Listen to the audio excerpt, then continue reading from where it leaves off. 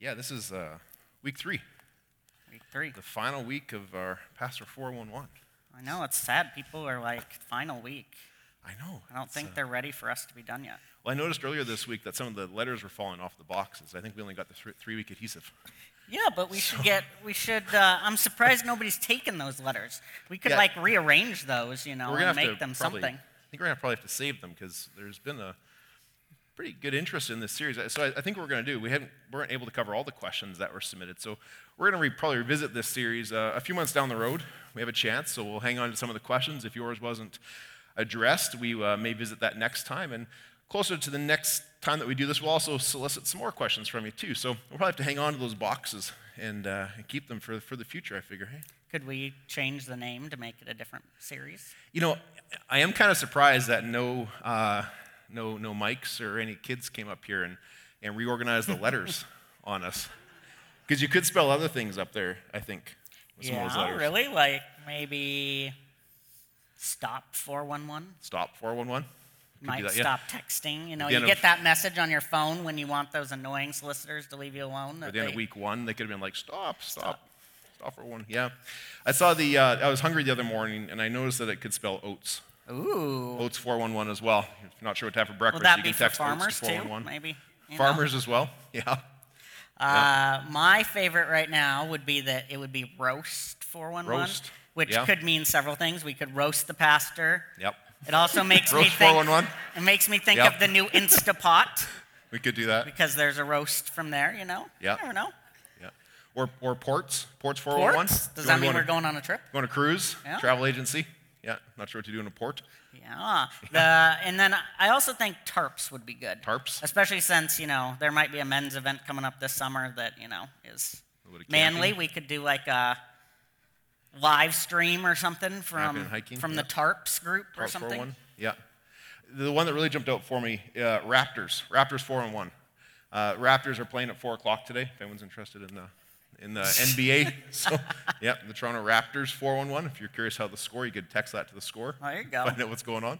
So, yeah, lots of options there. So that's not necessarily an invitation to come reorganize them next time we bring them up here, but I'm kind of surprised it didn't happen so far. We should probably jump into our questions, though, hey, because Yeah. we're going to lose more time as it is. Yeah, so. we could spend all day on this. But Yeah, so we have a couple really great questions for today that we're going to cover, and then we'll start off a new series next week. Next week, we're going to start looking at the book of Ephesians.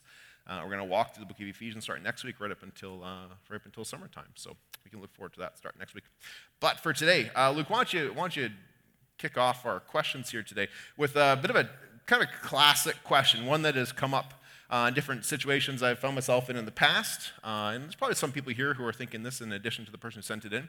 And so why don't you field this one for us quickly to start off with. Sure. Paul says faith, James says works. Who's right? there we go. Are they in agreement or are they in disagreement? What's happening in this? Maybe give us a background to the question too. This question that often comes up is our salvation by faith alone or faith plus works? James and Paul, if you've read any New Testament scriptures, that you tend to see there might be a difference on this question. So let's check out what they say, and then we'll see who's right, who's wrong. So for Paul, Romans 3:28 says, "For we maintain that a person is justified by faith apart from works of the law." And then James's rebuttal to that would be, James 2:24, "You see that a person is considered righteous by what they do and not by faith alone." So the question here is who's right, who's wrong? Paul understands salvation and faith alone. He's very forceful in this in Ephesians. But James says, it seems like he's saying there's works. I got to go out and do some works in order to have that salvation with God. So the understanding here has to come out a little bit. James is emphasizing the point that genuine faith in Christ produces a changed life. So that means that once you accept Christ, you're actually going to go out and do good works. You're going to kind of I might even use the word compelled to do good works and go out and love and serve and all those things. And what he's not saying is that you're not justified by faith. Or you are justified by faith, but you're not adding the works portion to it. So he really just wants you to understand that your salvation should be working out those good works as well. I read a story this week in Our Daily Bread, which I thought was interesting. So there was a guy named Roger. He lived in Illinois. It was very cold there in winters. We might respond to that. He ended up getting arthritis. And so his arthritis said, I'm done with this Illinois winter. So he moved to Thailand. And the funny thing was, is as a believer, he didn't quite know what to do. And so a song he heard prompted him to say, you know what, I continue need to do good things and good works. You know, this is what God calls me to do. And so he took a half-mile stretch of road where homeless people lived every day, and every morning he served food to 45 families who didn't have any. And then years later, a homeless woman came and talked to him and said, you know, I accepted Jesus as my Savior, and it was because of the love that you showed me of Jesus by feeding our families. So for James, it's really that outworking of faith. But Paul understands this too. Like, don't get wrong that Paul doesn't get this, because Paul does. He says the good fruit believers should have in their lives, which is in Galatians, right? That's our love, joy, patience, peace, you know, all those good things. Paul informs us that we also created to do good works. So the answer is they are in agreement. James and Paul do not disagree in their teaching regarding salvation. They know you can't earn it. They know there are no amount of works you can do. Paul just simply emphasized that justification by faith alone, while James emphasized the fact that genuine faith produces good works. They would both agree that faith alone is what you have first, and that salvation in Christ should then bring out those good works in you. Right. Good. Thanks for that. So when we enter into that relationship with God in faith through His grace, there's this transfer. I like the word you use, compelled. And then we have this transformed person, this reality that compels us to go forth. And as you also beautifully mentioned, that can have a huge impact upon people that we encounter. Yeah. And that they can see God's love through those sorts of things too. Cool. Hopefully that answers whoever's question that was. Yeah. I think that's good. The next so we don't run out of time, the next one we're going to talk about, which is an interesting one. I think a lot of people kind of have this question that it goes around from time to time. And it's on the question says, what is the difference between tithes and offerings? Yes. This is a great question. I think this comes from even a few moments ago I said these words as we give our tithes and offerings as part of that offering that comes in each week that we refer to. And so there's two terms there. Are they synonymous? Are they different? Is one more relevant than the other? Which one should we be referring to? It's kind of the nature of this question, so it's a great question for us to look at. To properly understand how to address this, I think we need to define these terms, though. We have to look at what are the definitions of these things to understand how they relate or how they conflict or complement each other. So the first one we'll look at is the word tithe. Now, the word tithe comes from the Old Testament, where it literally simply means a tenth or 10%. Is what we can understand that to mean. And it's part of God's law that He gave to the people of Israel.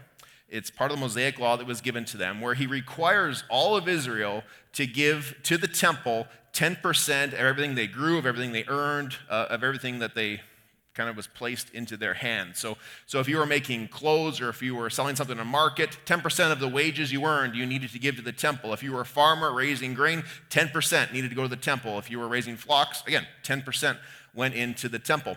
And we see this in Leviticus chapter 27, where it says, a tithe of everything from the land, whether grain from the soil or fruit from the trees, belongs to the Lord. Now, why would God command this? Well, on the surface level, one of the most obvious understandings is to support the priesthood and to fund the ministries that were taking place through the temple. Now, that's very true. That is part of the reason that God commanded this to take place. But it's not the most important reason, nor is it primarily why I think God made this step and this command to His people.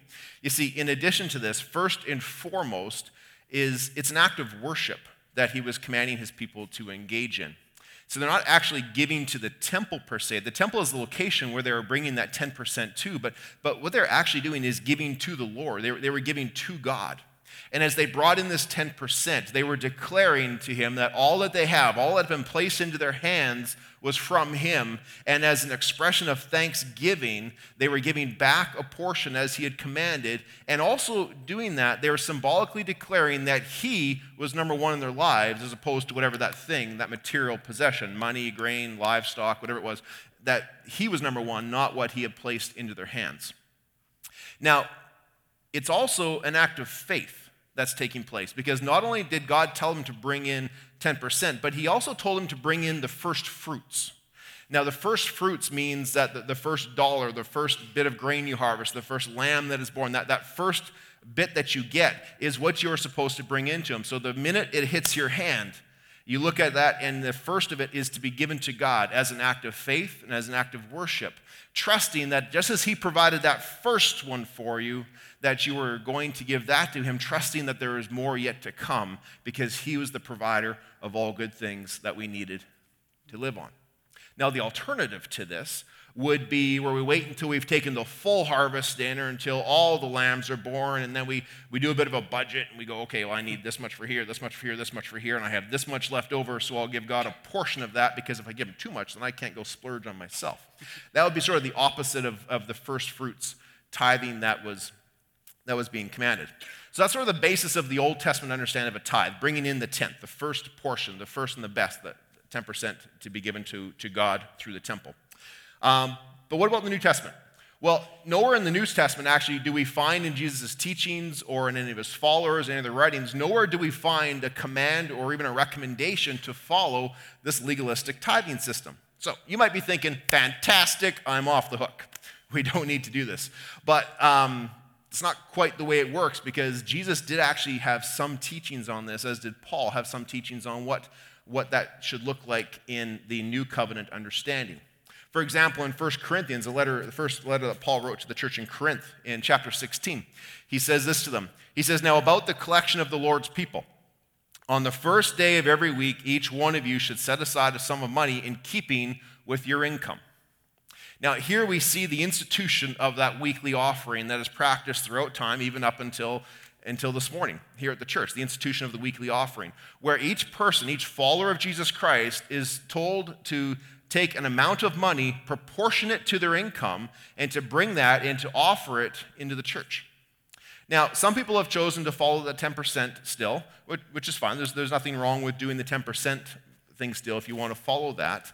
But if you look at the other teachings we find in the New Testament, Jesus actually doesn't specifically mention 10%, and in a way, he actually kind of raises the stakes a little bit on how much that should be, that proportionate amount of our income.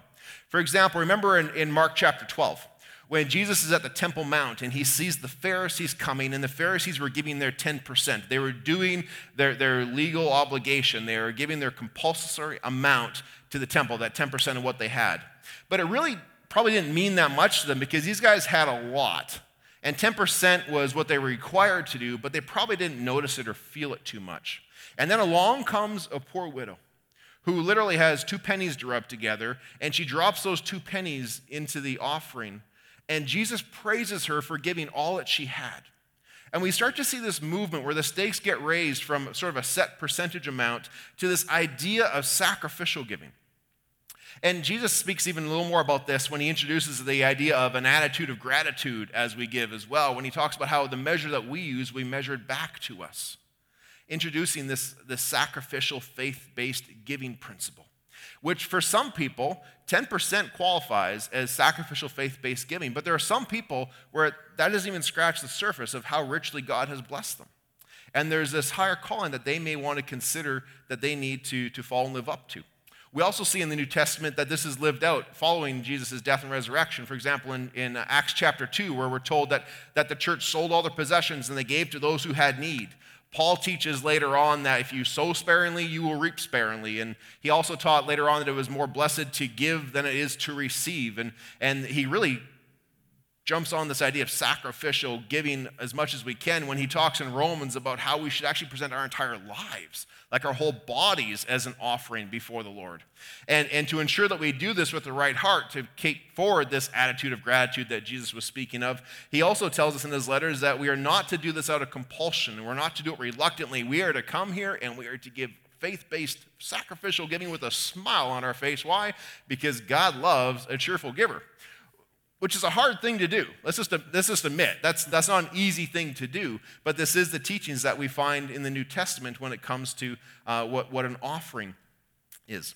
So technically, tithes are that Old Testament requirement under the law to bring in 10%, the first portion, 10% of everything that God has given to you. In the New Testament, we see this idea of offerings, which is a proportional giving that all followers of Jesus Christ are to bring in.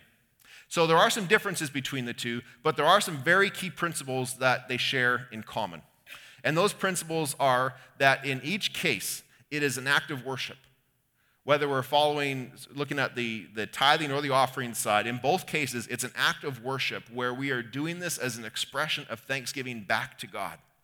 It's an act of faith where we are trusting Him with the first and the best, acknowledging that He will provide the rest that we need.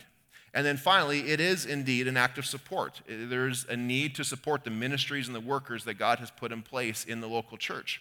And in addition to that, when you participate in tithe, not just resources, but your time, your talents, your efforts, your energies, your blessings, your giftings, and yes, your resources, it's also a way that you are part of something that's going on in the greater body that's here as well. So there's a bit of a connection taking place too.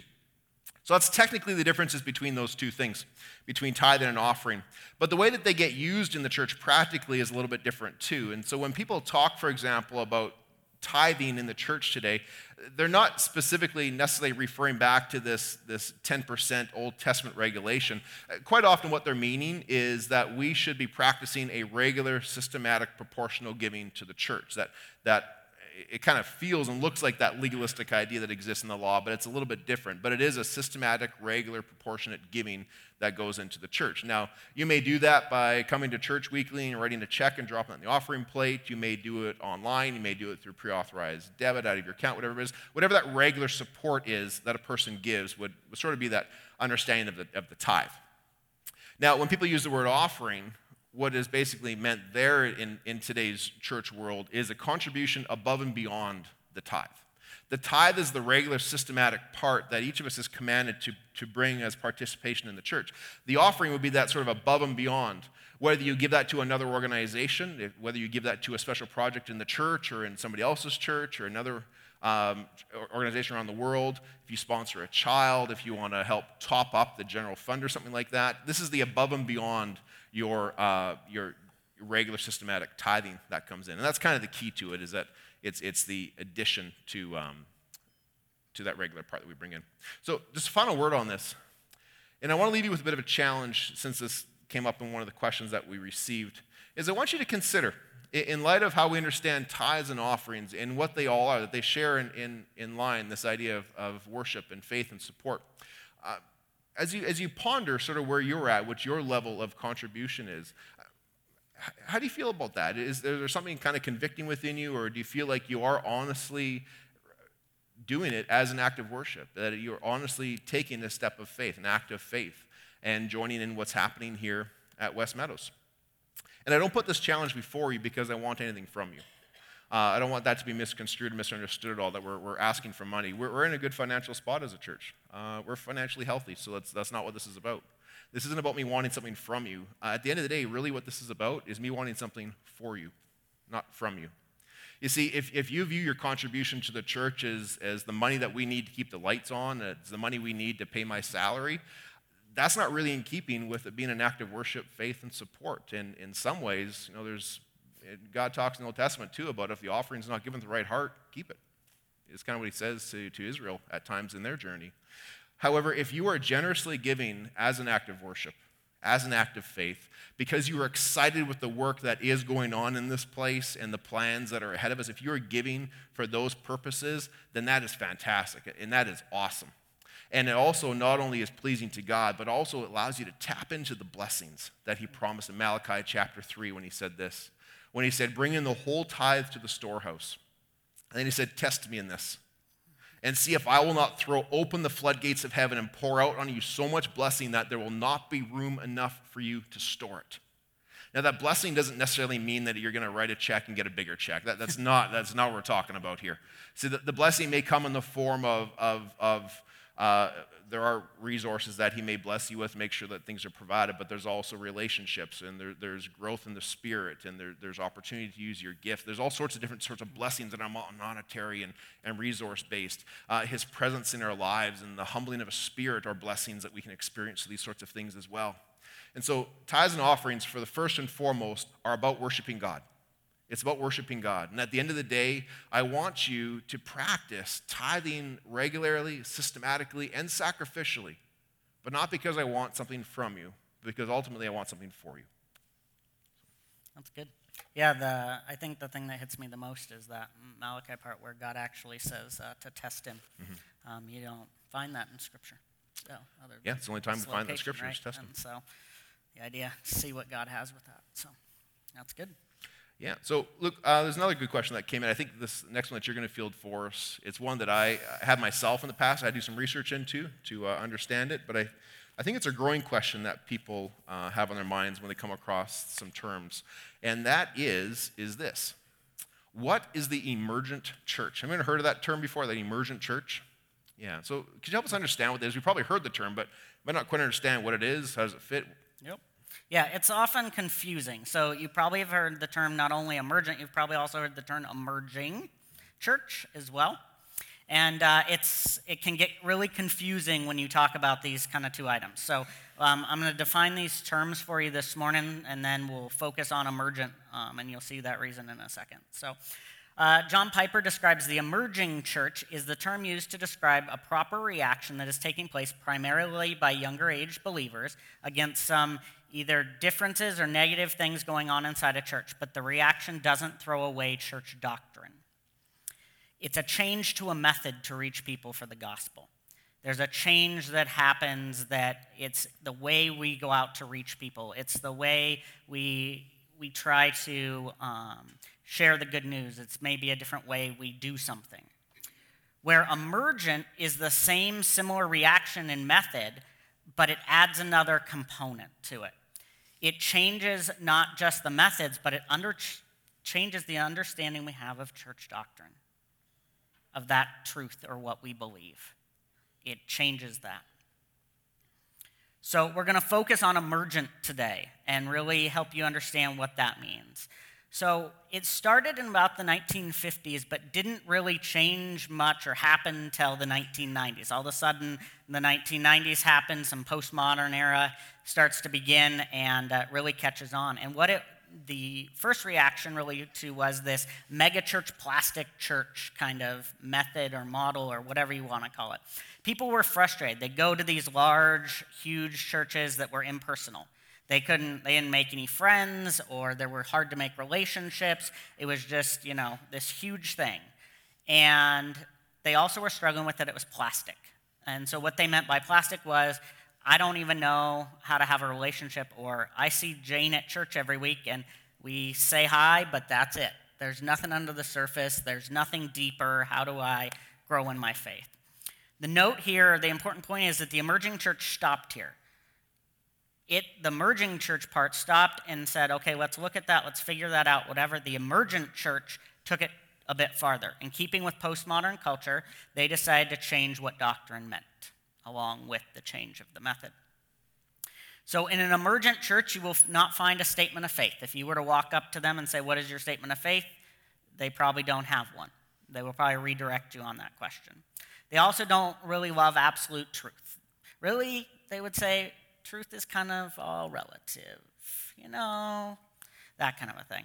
So as I was researching this, the question popped into my head, if truth is relative and they want relationships, what do they really want? What are they about? So what they're really about is they want experience over and feelings over truth. So they want that experience. They don't want anyone to be alienated ever.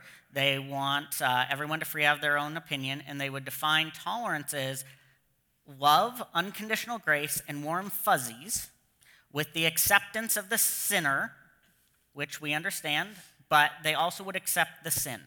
It's okay that you live that lifestyle. It's okay that you want to be angry about something and not deal with those things. So If you were to attend an emergent church, you would probably find that it was about experience and not about Jesus. And it's just missing that doctrine component that we practice.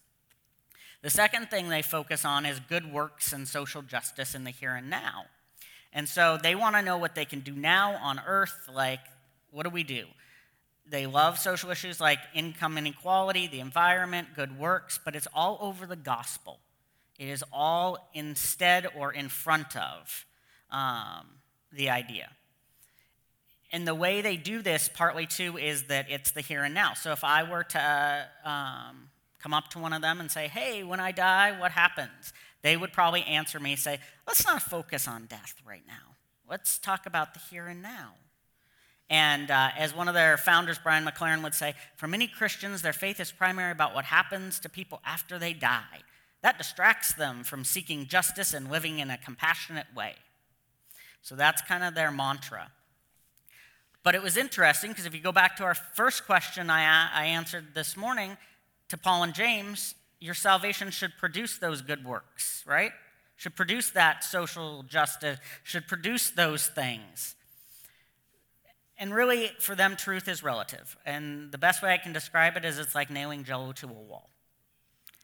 I know there are YouTube videos that allow you to actually do it, but if you just tried to eat a regular piece of Jell-O, it would slide down and make a mess on your wall, and you still would not have an answer. So part of it is they say they have no formal movement. We're not a movement. Each church does what they want. So if say, for some reason, we had an emergent church, which we wouldn't, but if we did, this version could be here, and then we plant another one on the south side, and that one might be a little different, and kind of they have flavors, they might call them.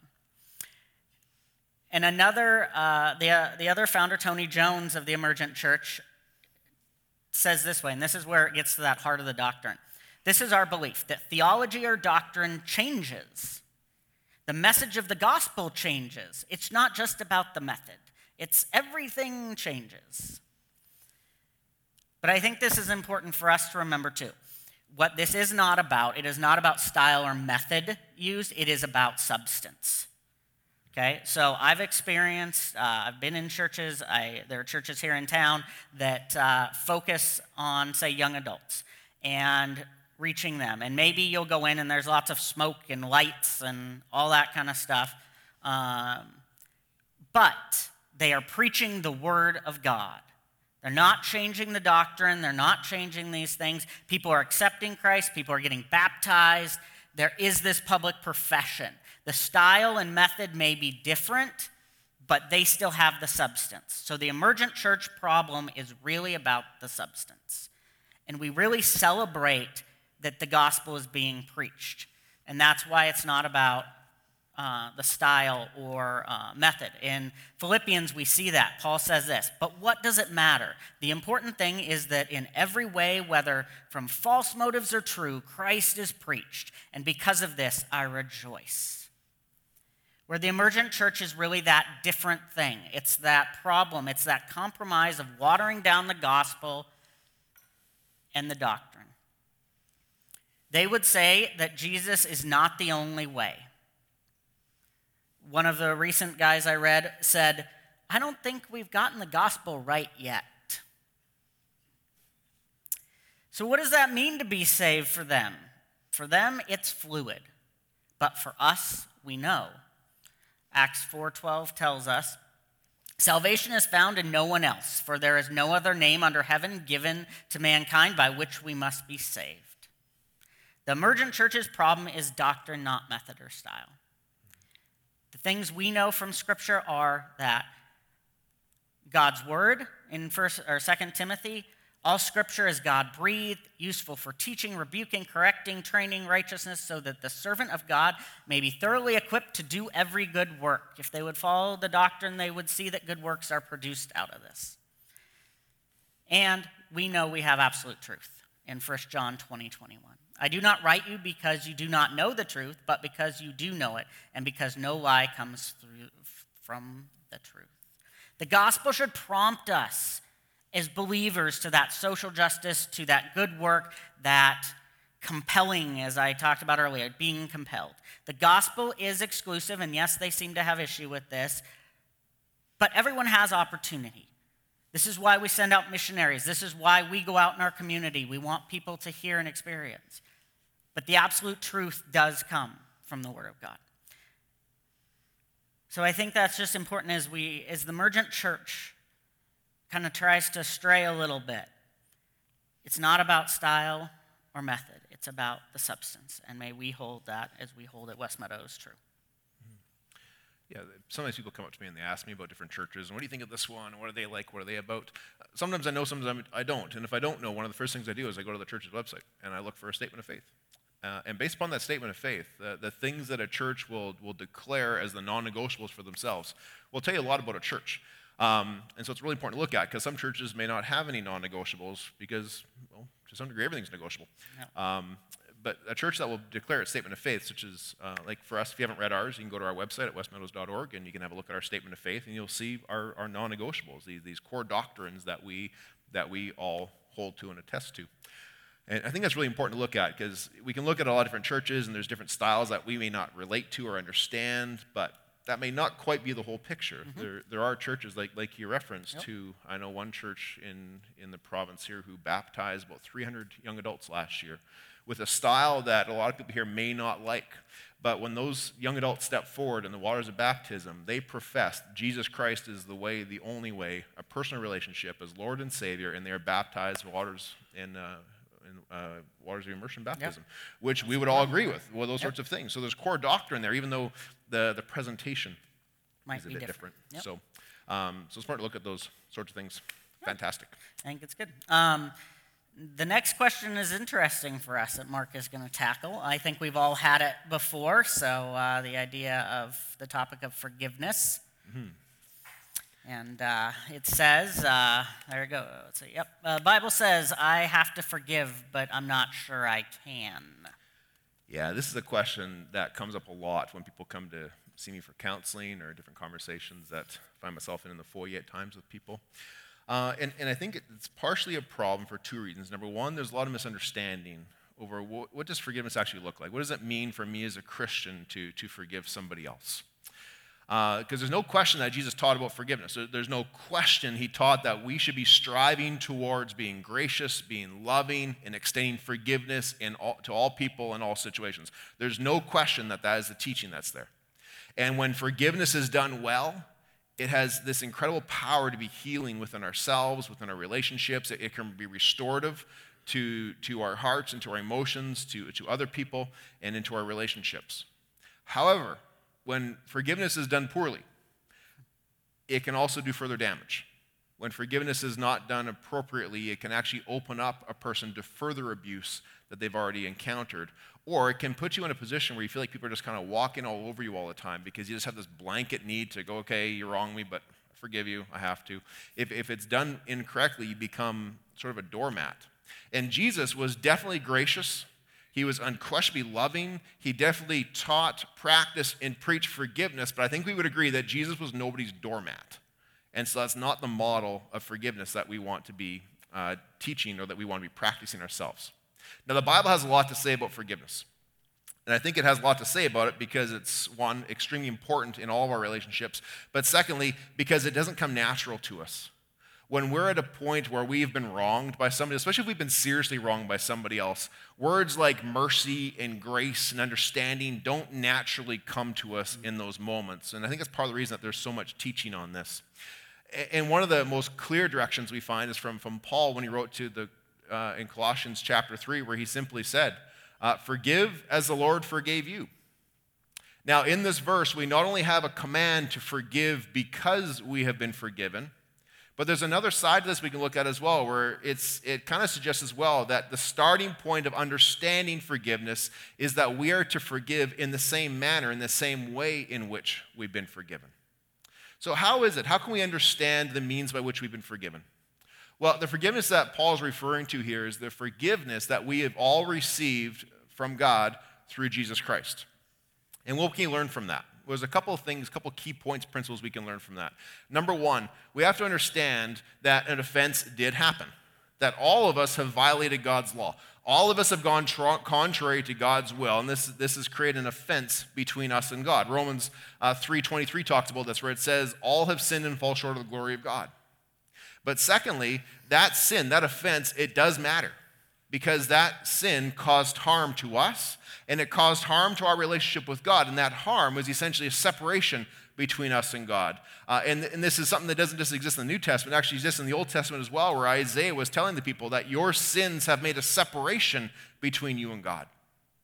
So it did happen, it does matter, and thirdly, there are consequences. Because it matters, because a wrong has been committed, there is some sort of payment or restoration or restitution that is needed to repair that relationship. And in the case of our sin and our situation with God, again, in Romans chapter 6, it says, for the wages of sin are death. The consequences of our sin against God is death. However, a path to restoration was made possible through Jesus Christ. And if we finish that verse in Romans 6, it says, the wages of sin are death, but the free gift of God is eternal life in Jesus Christ our Lord. So forgiveness is freely given. We see that very clearly in the gospel, that forgiveness is freely given, but do not mistake freely given for cheap. Forgiveness is by no means cheap, because our sin, it did happen, it does matter, it does have consequences, and the consequences in this case is Jesus Christ had to give his life as payment for our sin. Now, the end result is if we are willing to acknowledge the reality that we have wronged God and that we need to seek his forgiveness, the reality is if we were willing to do that, we will receive it. And it says this in 1 John 1:9, that if we will confess our sins, he is faithful and he will forgive us of our sins. So this is the nature of the forgiveness we have received that Paul's talking about in Colossians chapter 3, that we are to forgive as we've been forgiven. This is how we've been forgiven. That all of us have sinned. It does matter. There are consequences, but there is also a path to forgiveness made available through the sacrifice of Jesus Christ. And that is what we refer to as the good news. That's the good news of Jesus Christ.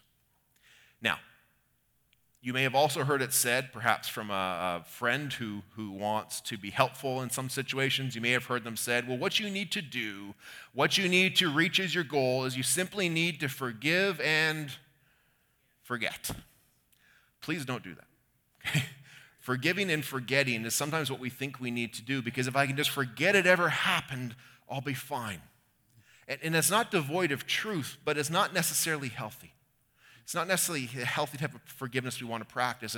And good intending people who suggest this to us, I may even reference scripture such as Psalm 103 verse 12, where it tells us that God, when God forgives us, he takes our sins and he throws them as far as the east is from the west, has he removed our transgressions from us.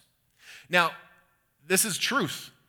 This is the truth of what happens when God forgives us, but I don't think the psalmist is saying God has a bad memory. I don't think he's saying that God has just chosen to forget it ever happened. Rather than God forgetting it took place, I think what's being identified here, what's being suggested here, is that when we seek forgiveness and God is good and faithful to forgive, that he separates us. We cease to be identified with, we cease to be associated with our sins. Literally, the way forgiveness is used in the New Testament, the literal understanding of that is payment is no longer demanded. So it's not that God just chooses to forget like he has a bad memory and he just throws it away. It's more in line with this idea that we were guilty and payment was demanded for the wrong we had committed, but because of God's forgiveness and because we sought and received God's forgiveness, he separated us from the need for that because the payment has been settled. You may have heard an example of this or an analogy of this where they're saying that the slate has been wiped clean. Well, what that's referring to is back in the time when there weren't cash registers or the ability to electronically keep track of somebody's tab. They would literally have like a chalkboard slate where they would write your name and how much you owed them.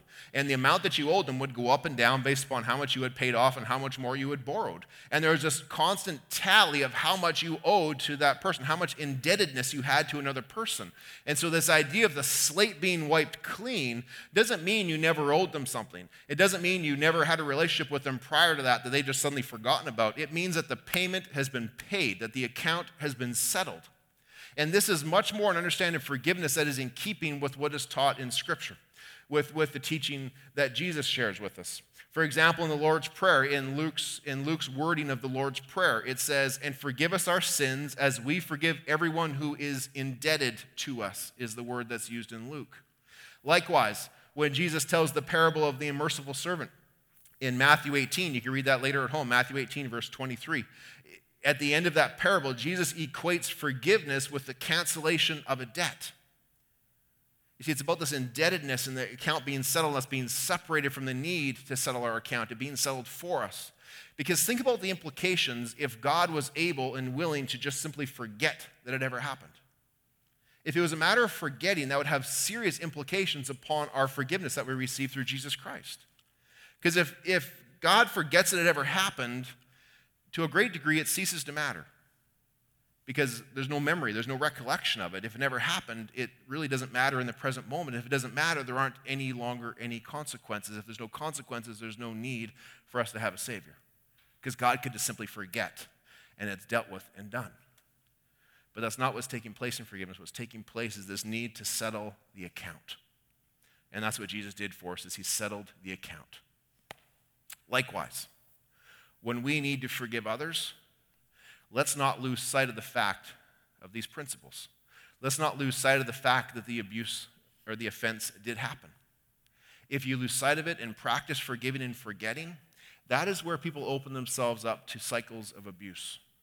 Where a wrong is committed, forgiveness is sought, it's given without consequences, and it's given without any sense of it mattering, and guess what? It repeats itself. And this cycle repeats itself over and over again. Why? Because we adopt the mentality of it. Either it didn't happen, I'm just going to ignore and pretend it doesn't exist, or we adopt the idea of, well, it doesn't really matter because I feel better now and I got over it, or we adopt the attitude of there are no consequences. That opens us up to being further abused. That opens us up to an unhealthy form of forgiveness, relationally for ourselves, but also for those around us. And as we can see in the example of Jesus' forgiveness, is not necessarily in keeping with the principles of how we were forgiven. Because a price did have to be paid. It did happen. It does matter, and there were consequences. However, there's also a path to forgiveness that we need to look at. So rather than forgive and forget, rather than looking at it that way, understand it more in the terms of reaching a point where a demand for payment is no longer reached. Reaching a point where we can say, I have let go of the offense. I've wiped the slate clean. How do we reach a point of truly believing that and feeling that without losing these principles?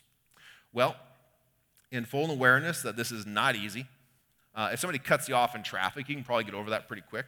But there's much more serious offenses that people will carry with them for years and years, even as they're trying to deal with them, because some offenses are very, very difficult. So what do some steps look like to reaching a point where we can say to another person, I've wiped the slate clean? Well, number one, we want to recognize the benefits of forgiveness. We want to recognize that there are benefits to doing this. There's benefits to ourselves. There's benefits to other people. Maybe not even necessarily the offender, but maybe those people who live in the same community, in the same household as us. There's benefits to them if we can reach a point of forgiveness. And it's beneficial to all of our relationships. Because when we let go, when we reach a point where we can let go of the anger and resentment, it brings instead a calmness. It brings improved health, even physical health to people, and it can increase our happiness. It also gives us some keys to understanding and to receiving God's forgiveness in our own lives. If we start practicing this and live it out and walk in his footsteps, we get a deeper understanding of the forgiveness that we receive from him. But the second thing is this. We need to make a choice to enter into a season of forgiveness. Another big conception is that the day will come when you feel like forgiving somebody else. There's a chance that you may never feel ready to forgive somebody. Now, there are some times where you feel more ready to choose this than others, but there's a high likelihood you will need to reach a point where it's a conscious choice that you make. If we were to look at forgiveness in more detail in the New Testament, we'd also see that it's not so much about feelings as much as it is about obedience, is the teachings that surround it in there as well. Now, if a serious violation has happened to you, this will not be easy.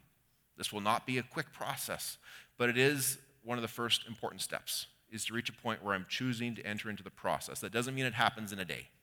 That means we start working on it on a particular day. Next, pray. Pray for yourself. Pray for others. Pray for the situation. This will be a gradual thing as well. The first prayer you pray may be pretty ugly. Don't worry about offending God. He already knows what you're thinking and feeling anyways. Verbalizing it is not going to shock him or surprise him. And you may have a very, very kind of ugly words that you pray. But if that's where you need to start, then start with that. Start praying for yourself, for the process, and in hopes that the day may come when you're able to pray for the offending party and reach a point where you can see them as God sees them, as a sinful, fallen person, and yet somebody who we don't fully understand, and yet God loves. Because God does love them, which is hard to understand at times, but it is the truth. And then next, acknowledge your progress. If this is a long road to forgiveness, you may want to kind of, check your progress along the way. Whether this shows up in other parts of our lives too. If you're working on a big project, if you're fitness or going on a trip, it's much easier to complete the full trip if you kind of chart your progress and go, hey, look how far we've come already, and understand that you are making progress. This may show up as you celebrate little victories, as you identify how much different your prayers are today versus how they were previously. And then finally, be realistic. The end result may not be you and that other person becoming best friends. That may not be where you find up. You may not find yourself at a point where, if it was in a marital relationship where you decide to get married again or come back together again, unfortunately, that may not be the reality from where you find yourself. But you can still find yourself at a point where, whatever the offense is, there are consequences that need and implications that need to be put into place that still allow you to extend forgiveness. If there's somebody in your life who is constantly stealing money out of your purse, a point comes where there's consequences to that, where, I'm going to hide my purse. You're not going to be allowed to freely go in there and get your car keys out of my purse. There's consequences to that because you have to put a stop to it. And you can forgive that person and still not give them access to your purse. That's one of the consequences of some of these things, but you can still truly extend forgiveness even in those situations. So a couple steps to look at. I don't want to oversimplify or minimize how serious or difficult a process like this is, but there is a path. There is a path and there is a command for us to head towards forgiveness. So why don't we close there? Okay. Luke, could you pray for us and about the forgiveness we've received and we need and want and can extend to others? Yeah, if you'd bow your heads with me. Lord, we just thank you for who you are, Lord. We thank you for the forgiveness that you've extended to us, that, while we are yet sinners, you still loved us, Lord, and there is a pathway to salvation, and it's through you, and your love as well, Lord, extends to that. Pray for each one here as they process maybe some forgiveness, and if there's somebody they need to forgive, may they start that process today. If there's an ongoing process, may they just be encouraged by it as well. And so, Lord, we just thank you that you allow us a path, but may we also just know that it takes time, and may we also just seek you first in all these things, and ultimately, we thank you for your forgiveness of us. We pray this in Jesus' name.